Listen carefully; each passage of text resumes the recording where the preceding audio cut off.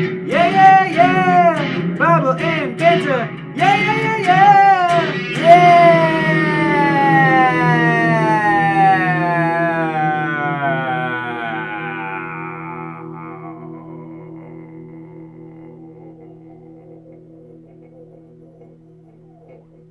We should move the show to Wednesday. Since we moved it to 1:00, we should move it to Wednesday so that we can do the whole Mike. Guess what day it is? And I would just look at you like this. Because you probably get that all the time. The year that came out, I also spoke at a youth camp that summer. And when Wednesday rolled around, and ever since I've been out there on a Wednesday, that's all I hear. Yeah. I'm so sorry. It's okay. It's a burden we bear. And on top of what my wife teaches my children to sing at home. I don't know if you caught that video on my Facebook page. I think you texted something to me about that. Maybe. But Michael Motorcycle. Have you ever heard that one? I hadn't. Yeah. No. That's rough. Yeah. I don't know if it's worse to be a Mike or a Karen nowadays. Well, right now it's worse to be a Karen, but historically it's worse to be a Mike. That's just, well, every Karen I've met has not been like the pejorative term Karen. Right. I've never met a mean Karen. Anyway, we're live, Mike. We're live. I figured we'd just chat for a little bit while some people start to come on. This is our new time because Mike is going to be joining the program, stepping in for Luke for a couple days, and we're grateful to have him. So you have things at 2:00 or 2:30, so we decided to move the show from 2 to 1, and here we are. We can't go back in time, so we have it from 1 to 2. There we go. I like it. So, Mike, we got a pretty hot topic later on that we're going to talk about. But before we do, you have not answered the 6 questions that we give every single guest. So, Mike, we're going to start off with those 6 questions. Are you prepared? I've lived for this moment. So, like Lou, you watched the last couple of episodes. When I gave these 6 questions to Lou, man, I regretted it. Bold. Yeah. So foolishly bold. So Mike, tell me, what song would you play on your MySpace page? Thankfully, I don't have to describe to you what MySpace is. We're about the same age, so I'm sure you had one. Yes, absolutely. So actually, a friend of mine that I grew up with, and my best friend in high school, had 2 options for me. First, he said whenever he saw me, he had the Crash Test Dummy song in his mind whenever he saw me walking towards him. The song that goes,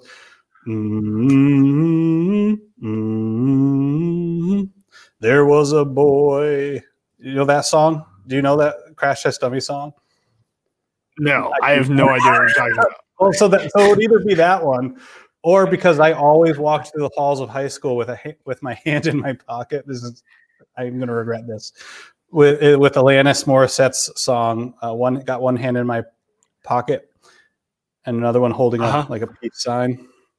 So I would choose. So is that what you walked around high school with a peace sign all around high school with your hand in your pocket? That or flicking a cigarette. So I'm just kidding. That's not true. Coming out of the boys' room. That's right. All right, Mike. So what is your favorite movie and why is it God's Not Dead? Well, it's God's Not Dead because it is probably the best example of apologetics that we have ever seen. And as I was telling you earlier, we have Kevin Sorbo on our elder team by proxy or provisional eldership. So I just cannot think of a better way to express Christianity than a movie such as God's Not Dead and God's Not Dead 2. I mean, it was so good that we need to extend it. I have not seen God's Not Dead 2. Neither have I, but it's awesome. By the way, I like the coffee mug. Thank you. Did you use that for today just because I'm a big Office fan? Yes. Everything I do is for you. Thanks, Mike. So on the third question is you can choose only one, The Office or Parks and Rec. And Mike is sipping his world's best boss coffee mug, so I'm going to assume that's The Office. So if it's The Office, between the two shows, who's your favorite character? Oh, my favorite. It's super hard to choose, but I would say for Parks and Rec, between Andy and it's pretty much Andy and Parks and Rec. Oh, I can see that. It's just by far. Although Ron Swanson is right there, very close second. And then in The Office, I love Kevin. I just love Kevin. Like my favorite Kevin thing is when Holly comes into the office and she thinks he's slow. Yeah. Yes.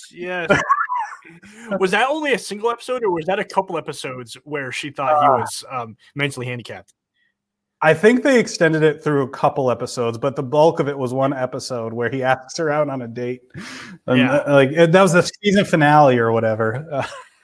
And then when you frame it when you frame it that way, it was all of a sudden like, wow, maybe he is mentally handicapped. Maybe.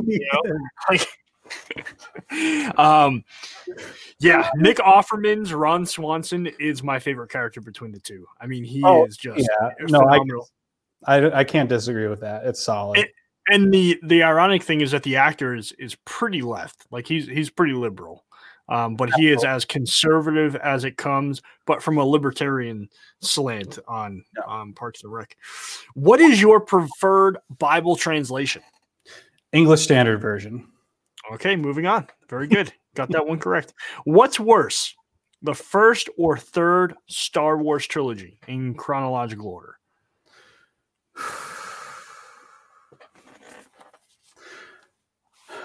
They're so close.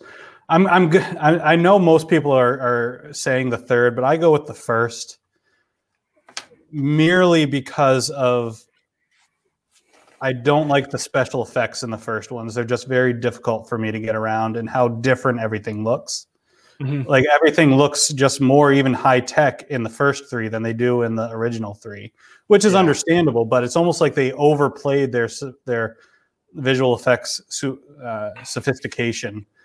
Plus, Jar Jar Binks just totally colors everything for me. Jar Jar is the most underrated character. I'm just kidding. I was going to let you have your opinion, but I was going to strongly disagree with you in my heart. Yeah, he was a terrible character. What George Lucas was thinking, I don't quite know. Yeah. Mike, do you believe in aliens, Bigfoot, Nessie, and or ghosts? I didn't until some insider military Israeli guy talked about how all the governments of the world know about aliens. And so now I'm starting to think, because it came out of Israel and they're the chosen people of God, and so they can't possibly be wrong about this. So where did you get this from? My wife or somebody sent me a link about this Israeli government official or military guy that says that the United States and Israel have had contact with aliens. Wow. And this was like a YouTube video? No, it was an article. Oh, okay. So do you believe everything you read, Mike?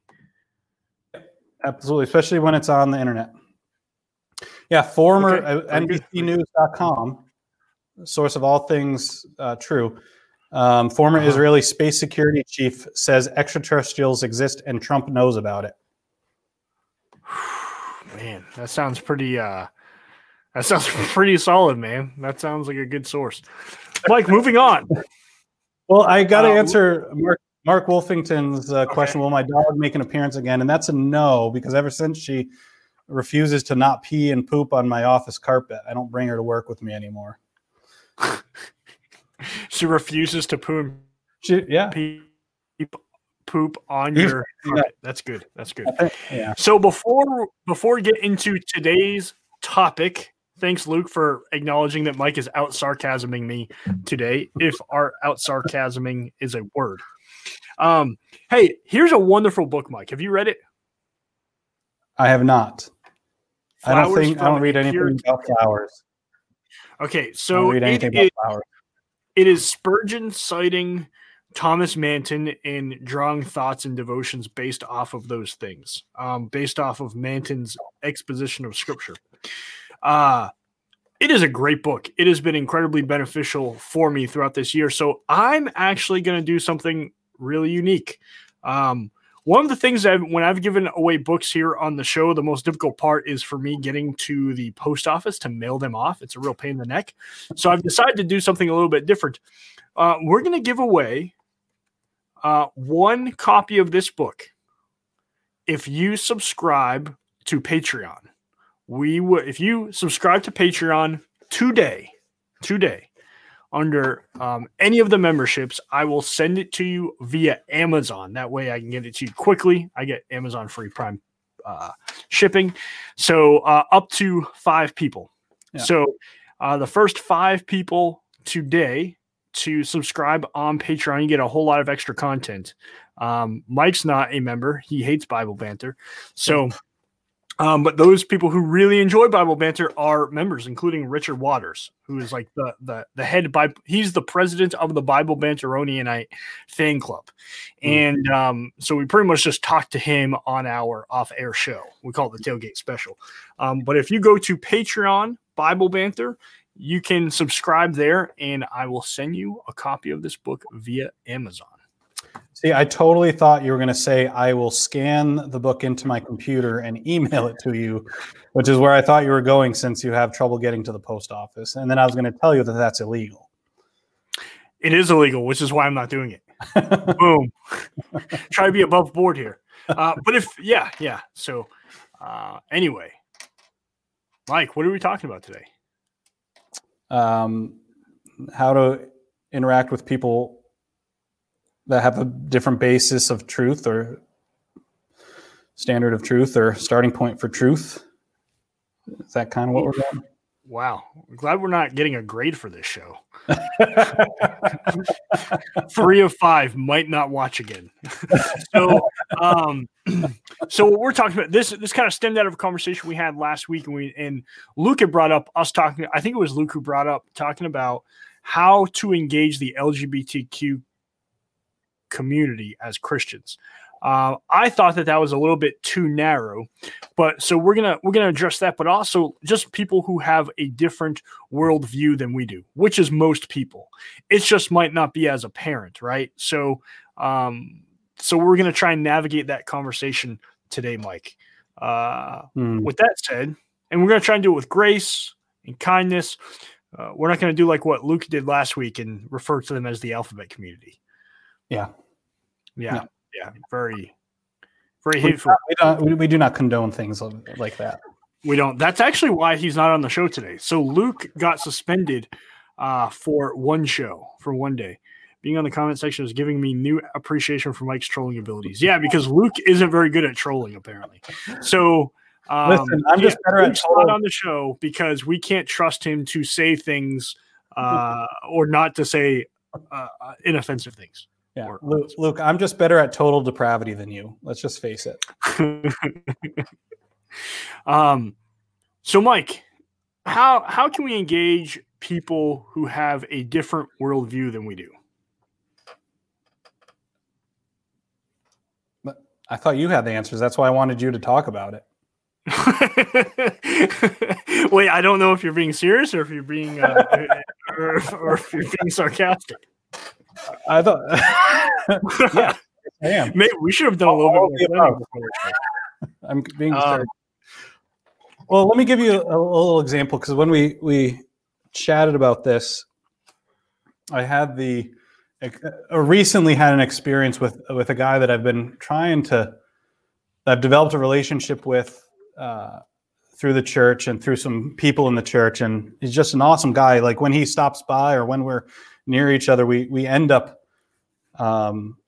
chatting for at least a half an hour minimum, just because in most areas we think alike, with the exception of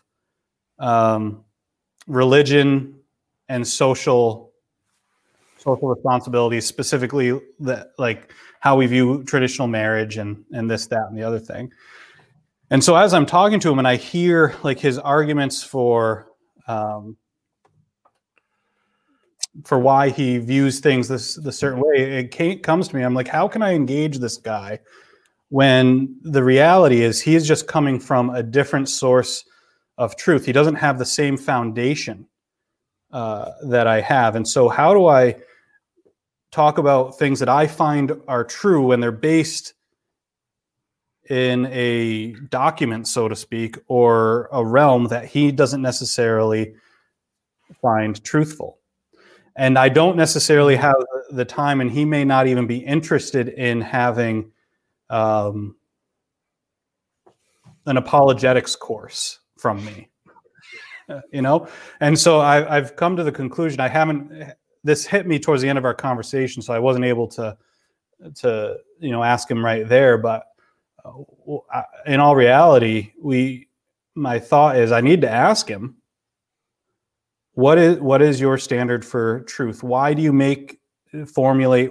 What basis do you formulate your beliefs and understandings about what is socially, ethically, all of these things? What makes them true for you? Like where do you base those things on? All right. So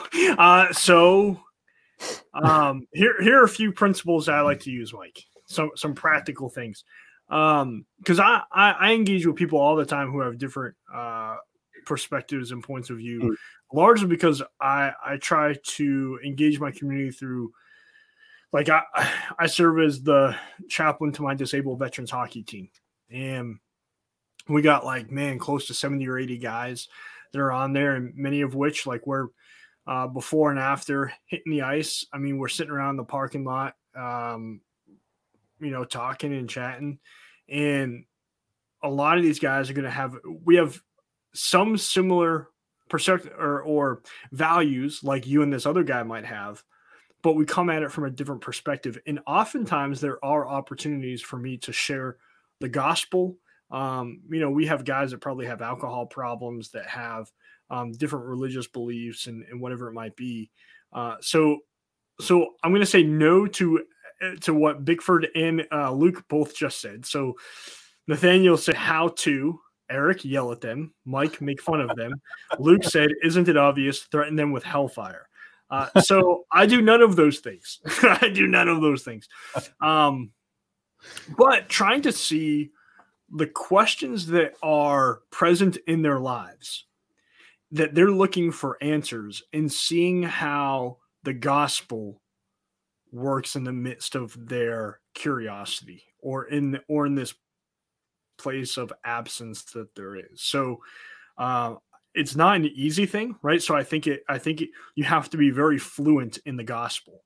That's a term that I think Jeff Vanderstelt coined, gospel fluency. You have to know how the gospel applies to your life and the lives of those around you. What is the good news, right? So the good news is the restoration of and reconciliation of our life with God through the work of Christ.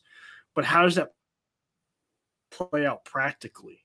And someone who is abandoned and an orphan, that might look very different from somebody who has gone to war or combat and struggles with post-traumatic stress. That might be very different from someone who was sexually abused. It could be very different for someone who's grown up in the church their entire life and seemingly, had the white picket fence kind of life.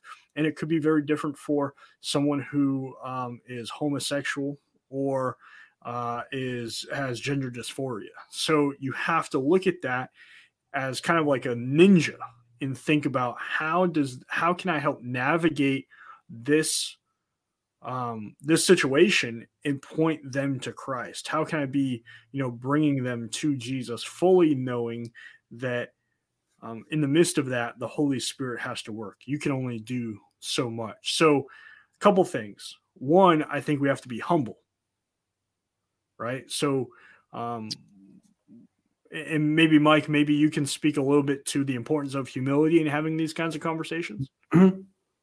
Yeah, absolutely. Well, I was going to say first, so what you're telling me in being a ninja is there's no easy one size fits all. There's no like canned discussion, canned evangelism, or even apologetics like memorization that you can walk through that'll fit everybody every time for all circumstances. Well, the Christian life is one that's not only spiritual and emotional, but it's also intellectual. Like we can't put the intellectual. You have to think about the faith, and I don't mean intellectual in that you have to go to seminary. I'm talking intellectual in which you got to be in the book, and you have to be studying how God's word speaks to different circumstances, and now how do you share that with other people who are going to disagree not only with your conclusions, but also with where you got those conclusions, how you came to them. Right. So you have to be flexible. Yeah, absolutely. And I think that's where the humility comes in, is the willingness to be flexible. Mm-hmm. The willingness to, not necessarily cede ground on important areas, but also feel your audience out as to what they can accept and when. Mm-hmm. And also having the humility that they might not get it right away. They might not be. This is a long haul, long game. It's more of a marathon run than a sprint. Mm-hmm. And so the humility is also knowing that it's ultimately not up to you and I to argue someone into seeing things the way that you and I see things as well. We really have to be praying daily, momentarily, never without ceasing to the Lord to prepare ourselves as well as prepare the hearers. And so I'm sure that, whenever you're interacting with somebody, whenever we, I find whenever we interact with people, regardless of whether you hold on to Calvinist Reformed theology or more Arminian theology, we all are kind of secretly, or if not outwardly, wanting to be more Reformed with people, because I think we all pray, Lord, do something in this person's heart, whether through your Spirit and through me. We want you to go before, prepare, much like God went before Israel into the promised land and said, I'm gonna subdue these enemies, and you're basically gonna back clean up. Mm-hmm.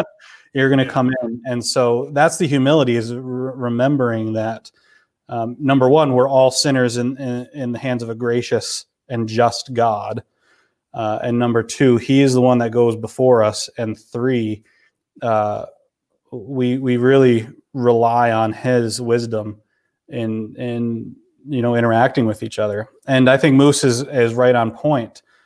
And I keep telling our church this, is rather than having answers all the time, ask questions. Mm-hmm. I had a woman in my church that is wrestling because one of her granddaughters is wrestling with, whether or not she thinks she's a girl or a boy. And so I'm gathering resources, and I said, at the end of the day, these resources may or may not be helpful to you in this situation. And I'm willing to sit down with her if she's comfortable, and you, and but the reality is we need to listen and we need to understand before we give any answers. And I said, the reality is you need to sit down with your granddaughter, not try to convince her that she's a girl necessarily, especially at these beginning stages, but ask, what are you thinking? Not in an accusatory, like, what are you thinking? But more of a, what's going on in your mind, your heart, and have any experiences, painful or good, in your life that have led you to ask these questions of yourself? Mm-hmm. Yeah, I think that's good, Mike. And I think the asking people questions instead of being accusatory is so incredibly important, because I think we can be really reactionary when we hear someone who says, like, listen, I'm gay, or, I'm the opposite gender, or whatever it might be. And we immediately or we can often immediately go into attack mode, right? Well, let me tell you why you're wrong. And you can have in the back of your mind, like, okay, I know that they're wrong, right? But can you first show compassion towards that person? Like, imagine, Mike, how difficult it might be for someone who is attracted to the same gender or thinks they are the opposite gender than what they were born with. I mean, that must be a something that is so central to, and one thing is that we have made as a culture sexuality something as to not something that we do, but it's so core to who we are as a being. That's what we've accepted culturally. And we've gone away from who we are really as a core, which is a people made in God's image. So somehow that there's a distortion there of God's image in this person that can only be restored by the work of Christ and the work of the Holy Spirit. So we have to kind of get to the core of hearing someone as to why they feel the way they do and all the difficulties that come with that. And it's messy, right? Like it can be extremely messy. It can be extremely hard. And at times we're going to want to affirm their feelings, affirm like how difficult it might be, but somehow in the middle of that, try not to affirm that lifestyle as well. Right. So someone who's, say, an alcoholic, you might affirm, there's a reason why they're an alcoholic. So you might want to affirm the feelings that are under the surface as to why they are in this place, but not affirm that alcohol is the answer to cure that problem. So that's that's a slow process.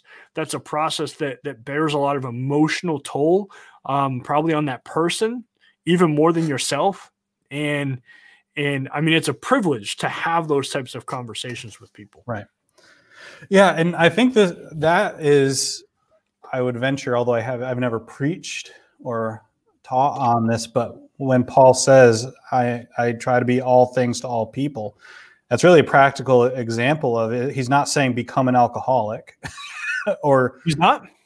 No, sorry. If that was your life verse, to be an alcoholic, that's not going to work.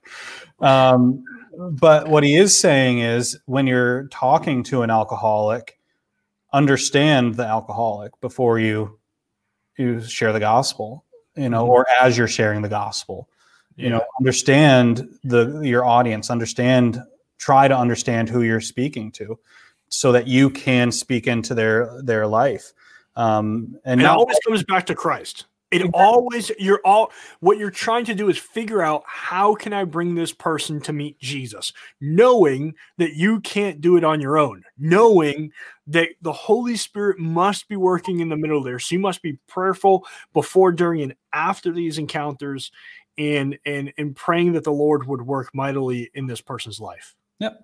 And let's be honest, even if we screw that all up and we do as Moose says, most assume Christians will just point out the sin and preach at them. We shouldn't do that. The reality is God can use whatever measly attempts that we make to share things. I mean, I think of, The Way of the Master and Ray Comfort. He records his videos with Kirk Cameron. And goes through have you ever stolen? That means you're a sinner. Have you ever thought lustfully? That means you're an adulterer, and on and on and on. And that works sometimes, not because that's a great necessarily way to do it, but because God is gracious to use our fallible attempts. And so that's where the humility comes in, is that at the end of the day, Lord, take my measly offering and may it arise to your throne as a sweet savor of sacrifice, of me trying to share your kingdom with people. So, Mike, let's take this kind of a slightly different direction, right? So in talking to people with same-sex attraction, with transgenderism and all that, we talked about humility. We talked about it being a privilege, being careful in how we talk, affirming their emotions, but not how their sin's coming about, right? In the middle of that conversation, and always pointing them to Christ, or always prayerfully seeing how we can bring this over into the gospel. Now let's talk a little bit about what Luke just shared about 8 minutes ago. He said, "Today I got a letter from a Jehovah's Witness offering every member of my church a special copy of the Watchtower. How should I proceed?" Now, I believe the Watchtower is like their periodical, right? So let's talk a little bit about that. And I'll actually give you an example, because I had some Seventh-day Adventists attend my church for quite some time, right before COVID. And they'll probably come back attending our church after COVID. So I kind of have a little bit of experience in this. So I'd love to get your thoughts on how would you engage the Jehovah's Witnesses? Well, first of all, I think we need to realize that Luke needs to repent for requesting they send that information. Absolutely. Luke is always in need of repentance. Aren't we all? As well. Oh, goodness. Yeah. In a way, you need to respond the same way. Mm-hmm. My initial reaction would be like, feel free to send the material, but outside of that, I don't promise any further interaction with my congregation. You can have further interaction with me, mm-hmm. But I'll be honest. I'd probably ask them to send it so that I can have material that I don't have to pay for, so I can share people with error. For example, I remember one Sunday I shared, well, this is what Jehovah's Witnesses believe about Jesus and this, that, and the other thing. And a lady came after church and said, well, I don't think they actually believe that mm-hmm. Jesus is Michael the Archangel. Mm-hmm. I think that's your interpretation, and pastors tend to, do that sometimes, give their spin on things, which I was like, no, but I wasn't about to. That was one of my more gracious moments. So I went out and found a mailing that I received from the Watchtower Association, unasked for, unlike Luke. They just send me stuff without asking permission. And it said right there, when it said Jesus, and then parentheses, Michael the Archangel. And I'm like, oh, that sounds kind of definitive. Yeah. I'm like, so I okay. Anyway, but I also didn't go and say, here, you're wrong, I'm right, repent. I was, that's for a different time, different context to share that type of thing. But the reality is, people that are in error, no matter how clear the error is, we need to approach with humility as well, and realize that, especially for Jehovah's Witness, the one thing that Jehovah's Witnesses do well is teach their people their propaganda. Mm-hmm. And so they have a whole litany of reasons to believe that they have, and we cannot just go at it and just say, oh, well, you're not thinking. You're not a thinking person. We need to have humility and realize that they've been indoctrinated for quite some time. So I'd probably take a similar tact, although I heard when I read what Luke said, I was thinking like they were going to mail the Watchtower to members of his church, like to their homes, right? So right. That's different, I guess. So this is what I would ask the Jehovah's Witness. If it was like a person, if it was one of the JW missionaries, I would invite them into my office. I'd invite them into my office so that we could have a conversation, and I'd ask them if we could have a long conversation, maybe over the course of a few weeks or a couple of months, and just to kind of hear their pitch, hear what they believe, hear from the horse's mouth what they're doing. Because I'm looking at these folks as unsaved persons mm-hmm. that I have a captive audience of sharing them the gospel. And I'll tell them that if you give me something to read, I will read it. If you read whatever I give you to read. Mm-hmm. And that's the approach that I would take. And if at the end of those conversations, if they can convince me of the value of these things, then I would be happy to allow them to give these magazines out, these periodicals out. So that's kind of the way that I would try to handle that. Mm-hmm. We had a couple, I alluded to this earlier, but we had a couple, great couple, man, super nice folks but they are they're Seventh-day Adventist missionaries, and they go to a local SDA church. They came to our church, so they go to SDA church on Saturday. They come on Sunday. They appreciate our services. They love my preaching. They love the people. And then they started, like, someone accidentally gave them, I don't say accidentally, without my knowing, someone gave them a directory, and they started asking people to, if they could come over for dinner and give them the pitch for their missionaries. They were looking for missionary support. And there were some things that they were doing humanitarian wise, HA stuff, that I thought was really good stuff that we wanted to participate in. But myself and the deacons, we got together and we said, hey,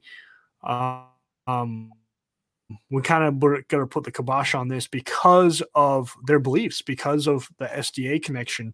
But also, I don't want to see them leave. Like, I want to see them come out of the SDA church, and I'd love to see them, renounce that. And we had a great lunch there. The husband, myself, and one of my deacons, and we're talking like, listen, we're trying to figure out how we can help you guys, but it's hard to help you guys with these set of beliefs that the SDA has. And we have a local Advent Christian pastor who left the SDA church, and he is adamant the SDA is a cult. Like, I one time I had lunch with him, and he's so against SDA, like, it's funny.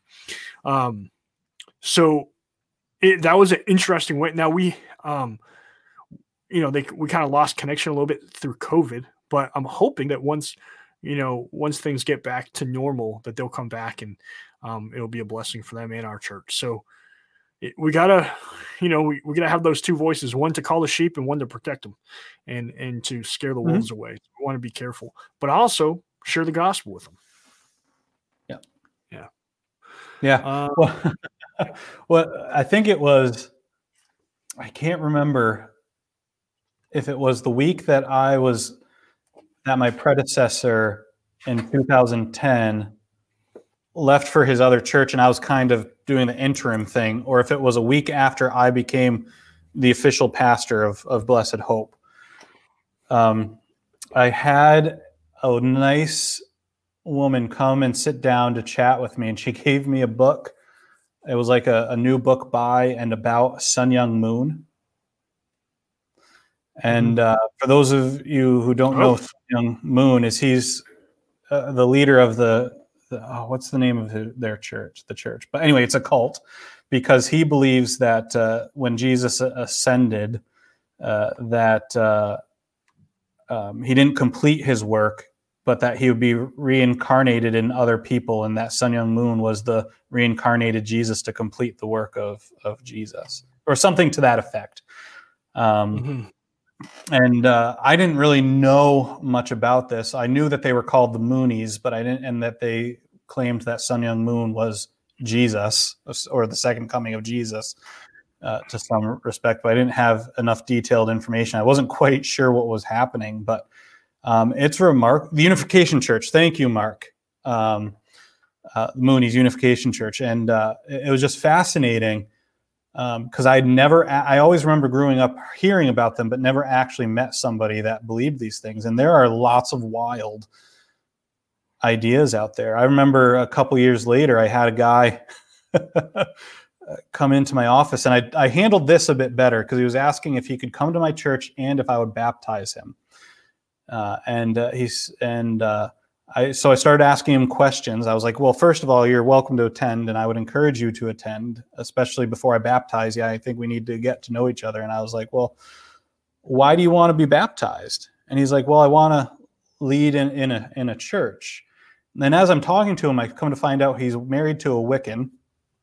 And he also said he wanted to be baptized because he thought it was the right step in his ordination process. And I'm like, oh, who are you ordained by? And he's like, I don't know. I have the printout in my car. And so I had to go through the whole process, sharing the actual gospel with him. And I said, well, baptism's not just a step in a process to anything. It is it is a defining characteristic of what we already have committed our lives to. And it has nothing to do with ordination or anything. And so I could have just been like, how dare you come in, you've got such a bad, definition of baptism and this, that, and the other thing, when in reality, we need to be saying, okay, ask questions of where are we at with all of these things, and using it as an opportunity. I mean, I never saw the guy again, because oftentimes when you don't give people what they want, they'll just move on to the next, Right. the next purveyor of religion. But it's fascinating. Yeah. When we talk about things like this, it's always interesting, because I remember, some folks, I think, can stay away from the church because there's so much there's someone who's not raised in church. And I say this being someone who was in this situation. I remember when I first entered into the church, I had no idea what to say, what I did know, what I didn't know. I had no idea how to act. I had zero knowledge base, right? So I think the Christian faith can be so overwhelming for people that sometimes when you have someone who's not a believer, or maybe they're a new believer, they're going to ask or say some things that you just kind of go, what in the world, where'd that come from?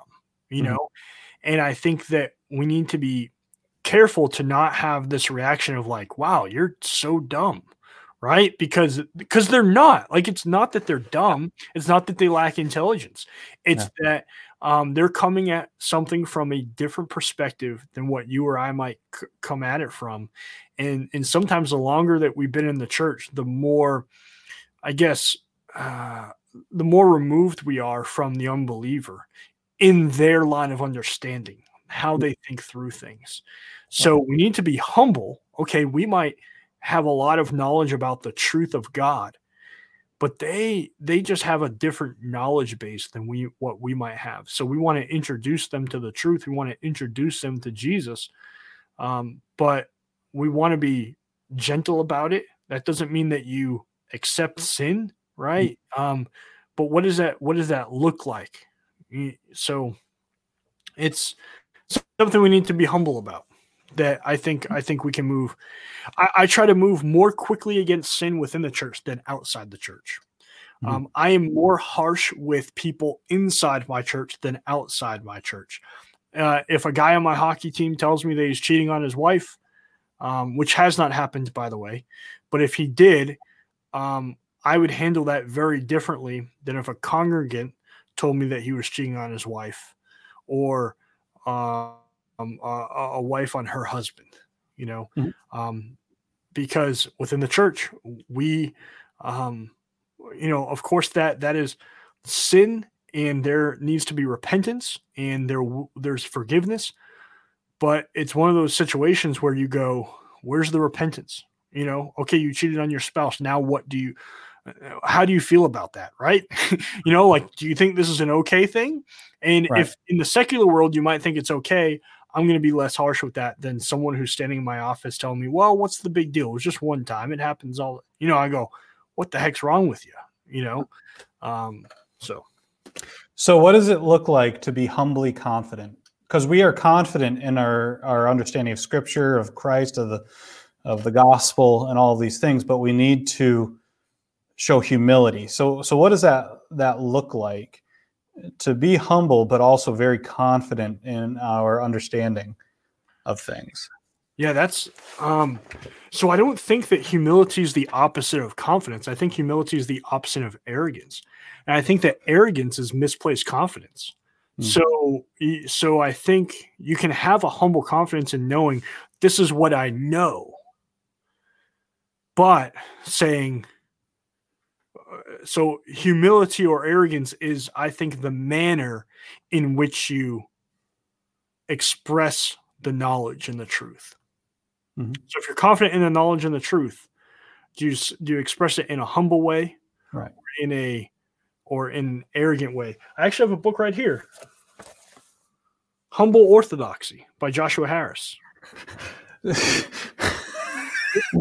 How the tables have turned over time, huh? Oh, how the turns have tabled. I know, that makes me so. I was gonna wonder if we were deconversion stories fascinate me, and his. He's really, the guy who deconvert. He was a Sovereign Grace guy. Yeah, he was very popular. Had that book on Dating Goodbye. Yeah, and he went on an apology tour that I think pretty much destroyed his faith. Wow, dude, I'm looking at the Praise for Humble Orthodoxy. Names like D.A. Carson, Russell Moore, Tullian Chikvidian, who's also kind of fallen from grace a little bit. Jason Meyer. Wow. Well, that's sad, man. But I've heard it's a good book. I haven't read it yet, so maybe I'll have to read it. It's really short. It's less than 100 pages. Maybe he would have stayed in the faith if he wrote a book a little bit longer. Just kidding. Yeah. Yeah. For those all right, Mike. Well, what else do we got? Well, it's interesting. Moose and Josh have good questions in terms of what if they're not saved and attend your church. And my immediate thought comes in, and what I'm about to say is in a perfect world, that things work out as I think they should work out perfectly. I think an unsaved person in your church, I think that's where formal church membership is actually important. Mm-hmm. Not because we're necessarily saying you're in, you're out, we're big jerks, yada, yada, yada. But how do you gauge in a church who is a Christian, who's not? Mm-hmm. Because someone can just come and show up. I've said this to our people. I've said, the reason we have, whether we do it well or not, exactly, whether we do it well or not, and I would say we are on a growth pattern for doing church membership well. Someone can just show up on a Sunday and say, hey, I'm a Christian. Hey, I'm part of you. But, really membership should be a mutual agreement of authority, of accountability, of submission, and all of that, and expectation. There is no other that I'm aware of entity that has some sort of membership that you can just say, hey, I'm one of you, except we kind of we treat the church like that. So, Mike, I think we have to differentiate from really what, one of the things that came out of the Reformation. So this is something that evangelical churches have embraced really for the last 400 or 500 years, is the differentiation between the visible and the invisible church. Mm-hmm. So the invisible church are those who throughout all time are united to Christ and part of the people of God. According to the work of Christ, based on faith and grace.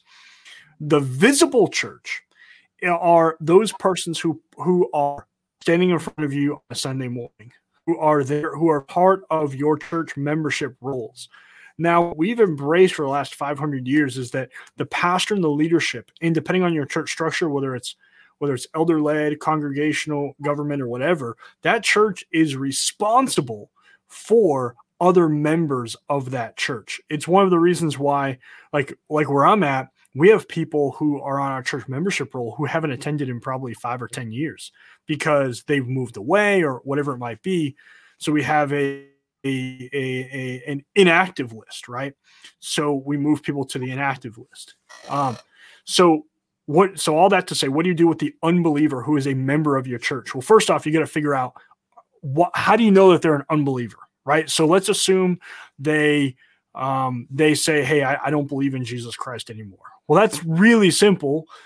First off, you want to find out why, right? Are they in a state of severe doubt? Mm-hmm. They don't want to forsake Jesus, but they've come to a place in which they can't believe anymore. This is just an absence for them. And you go, okay, that's a little bit different than someone who says, I don't believe Jesus and I'm walking away. Now you want to hold on to them as tightly as possible and try to win them back to the gospel. Mm-hmm. But you do have to formally remove them from your church membership list, right? Mm-hmm. I love how Mark Dever puts it. I think it's Dever, or maybe it's in Lehman's book right here, Church Membership. I encourage everybody to read this book. And it's the idea that a church member, you are essentially giving them a visa. They're a member one way or like they're either in the kingdom or not. And there are certain things you know. So and even Calvin writes this as institutes. Like you can't know for sure if someone's in the kingdom of God because you don't know their heart 100%. But you can look and see do they believe? Do they say that they believe? Is there evidence of repentance in their life? Is there fruit of the Spirit? Is there fruit of that repentance? So if you have someone who is repeatedly sinning against other people, continually sinning against God, continually walking, then you have to have that conversation, potentially institute church discipline and put them outside the church. That is, that's something that should be done over the course of several months or over a year or more. It should not be done hastily. Church discipline should be done very slowly, carefully, lovingly, gently. I think Tim Keller one time was asked that question. How do you do church discipline? And he said, not too fast, not too slow. Mm-hmm. I'm going to err on one side, to be honest with you. I'm going to err on the too slow side. Me too. Right? I don't want to put people out of the church like that. I want to give every opportunity for repentance and faith, and every step of the way. It should be a very long process.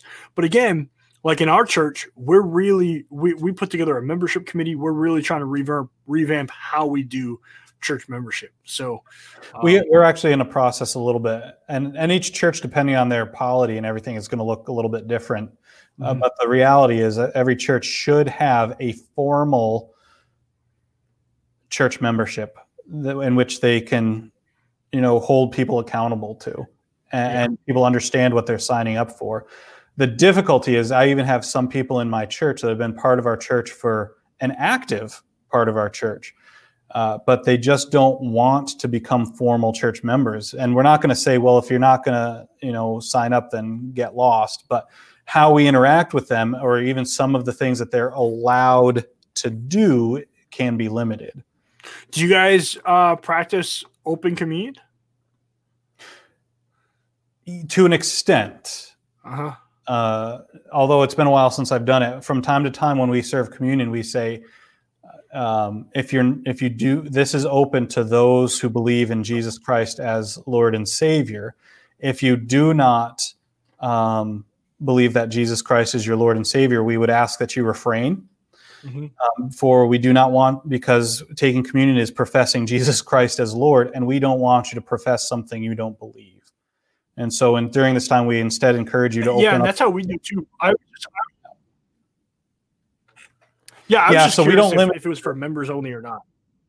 Yeah, no, we don't do that. I know of one church, I think, here in Waterville, a Baptist church, that they'll do communion once a month at their Sunday evening, and it's only available to members to take communion at that service. I think there's some wisdom in that. I'm not sold on it, but I think there's some wisdom in that, because that's a method of practicing church discipline. And ideally, if you're under church discipline, you would not be partaking in communion, Correct. So I'll be honest, most time, what I've found when you actually start to practice church discipline, or if you attempt to, most people just leave and withdraw their membership before you even get far into the process. Well, even the term can be so challenging for people, because church discipline isn't like spanking your kid. Church discipline is more of it's teaching your child so that they're not in need of a spanking. It's formative primarily, but sometimes it goes into the what's the other term I'm thinking of? Not formative, but punitive. The other kind of discipline. Punitive. There we go. Yeah. It's not punitive. Right. Not meant to. Right. Yeah. Anyway, it's restorative. Mike, it's formative. we're cleaning up. Yeah, and it should be restorative. So we've got about 5 more minutes before we get to end. Luke brings up one of the most active members of my church in Gurnee, had been there for decades, would not join as a formal member because she viewed it as a pledging allegiance to someone, something other than Christ. Did that person pledge allegiance to America? That'd be my question. I'm pretty sure. Well, Nathaniel, I'm pretty sure, most likely, because I'm pretty sure at whatever church Luke is part of at any given time, they say the Pledge of Allegiance before worship every Sunday. So I wouldn't be surprised. My church expects those of communion to be members in good standing in their local church, not just our church. That is Nathaniel Bickford's church. Now, Nathaniel, I have a question about that. So do you, on communion Sundays, or when you guys do communion, how do you vet that? Like, I know we have an expectation. Like, I guess there's a difference between expectation and then like whether or not we follow up on that expectation. Because I totally understand and would generally have that expectation as well, that they're in good standing with a church. But when it comes to Communion Sunday, it's kind of difficult to, unless you have someone come with their communion letter of recommendation to say, hey, I can take this Sunday because whatever church, either this church or another local church. I just wonder how that looks practically, or is that not something enforceable? You just make a statement that if you're going to partake in this, we have this expectation. I mean, so, okay. Up to an individual's conscience. So I would say that's probably pretty standard for many churches, unless it's totally open. I think it wasn't Jonathan. Was it Jonathan Edwards or his father or predecessor that he argued with over? And Jonathan Edwards was for closed communion, and they had like a falling out, or they were kicked out of a church. I can't remember, but there's early on in Jonathan Edwards' ministry. Tenure ended at his church that he was there for a couple of decades, and then he left to go essentially plant a church. I forget in what town, but it was where all the Native Americans were. It was pretty dangerous, actually. Yeah. So they make a statement. So, and I think that's the key: is you set out the expectation, and then it's up to genuine, the general, conscience.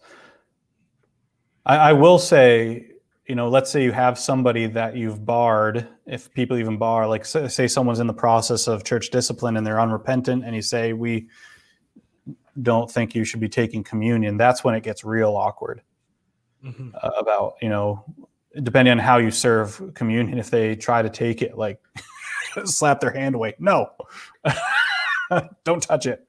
And then everyone's looking at you like kind of like the Nazi in Seinfeld. Yeah. All right. Well, cool. Well, Mike, thanks for coming on. So Moose for full membership. Oh my!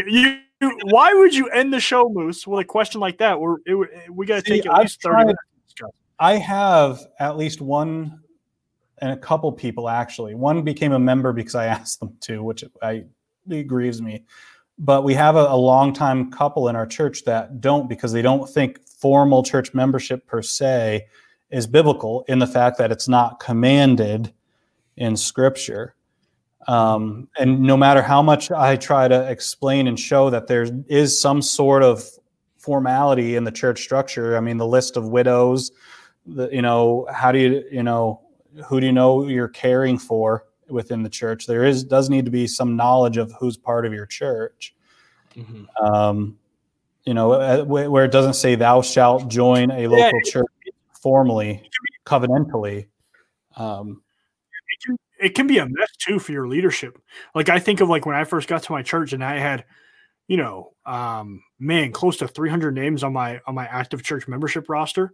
And I went through and I was like, hey, so who's this person? I haven't seen them in years. I'm like, what do you mean we haven't seen them in years? Like, well, they're on the active church membership list. I am responsible for their shepherding. And they're like, well, we just didn't do anything with I'm like, man, this is insane. And you don't know, like I'm still 2 years in and I still like don't have a full handle on who's part of the church, who's not part of the church, who just attends occasionally. And I would say don't feel the need necessarily to rush, through that process, because there's a whole host of reasons for that, and you don't want to cause offense just to clean up roles.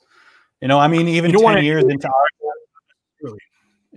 even 10 years into my ministry here, there's still a lot of lack of clarity in people that are on our inactive, and it's just a process. And church membership isn't necessarily something to beat people with, but it's more helpful for the elders and the members to know how we interact with each other on a formal basis, And so in our we're going to be changing our constitution, and we have an elder covenant, we have a church covenant, and we say, listen, if part of the discipline process is, we're going to have an inactive list, but you can only be inactive for a year. And during that year, we're reaching out to you, trying to figure out what's going on. But if you remain inactive after a year, then we are reserving the right to formalize disconnection. Yeah. Well, Mike, maybe next week we'll talk about church membership. Yeah. And listen, if we do that, recognize that it's a lot easier said than done. Because there's real people you're dealing with that have a whole host of views, hearts, and all things. Yeah. All right, guys. Well, thank you for joining us. And thanks, Mike, for filling in for Luke as he was suspended this week due to his insensitive comments last week. Mm-hmm. If you can, chastise Luke as much as possible between now and next week. I don't know. Is Luke going to be on next week, or are you going to be on next week? I don't know. I don't think we went that far, but I will plead with Luke to repent and put your trust in Jesus Christ, not your crazy viewpoints and language and offensive life ways. Yeah. Next time you're canceled, Luke. No. All right, guys. Hey, just remember, if you want a free copy of Flowers from Puritan's Garden, it is a treasure. It really is, from Spurgeon and Manton. Then go to patreon.com/Bible Banter, and you will get a free copy sent to you from me. Question: in the long term, is it cheaper to just buy the book or join the Banter Club? Join the Banter Club. So I won't. So essentially, if you only join for a month, I lose money. If you join for more than 1 month, it evens out. So I'm banking on that. Plus, so you only get a free receive PDF version of both of my books, and I have a library. No, I'll say. Listen, I'm not going to pull any trickeration, man. If you only want membership for 1 month, you get the membership for 1 month. Just understand that you're taking food out of my kids' mouths. So so there's that. But I wouldn't do this if I didn't. I want more people. And one of the reasons why I really want people to join the Banter Club is I curated a list, and I'm adding to it every once in a while with good materials that are free. On there. You're just going to be a member. Even at the $3 membership, you can get access to those free PDF resources. Some of my books are free, and then boom, I'll send you this. Just don't tell my wife. She doesn't know about this. So up to 5 people. It's God bless you guys. It is. Invest in your library. Take care, guys. Bible and Banter. Yeah, yeah, yeah.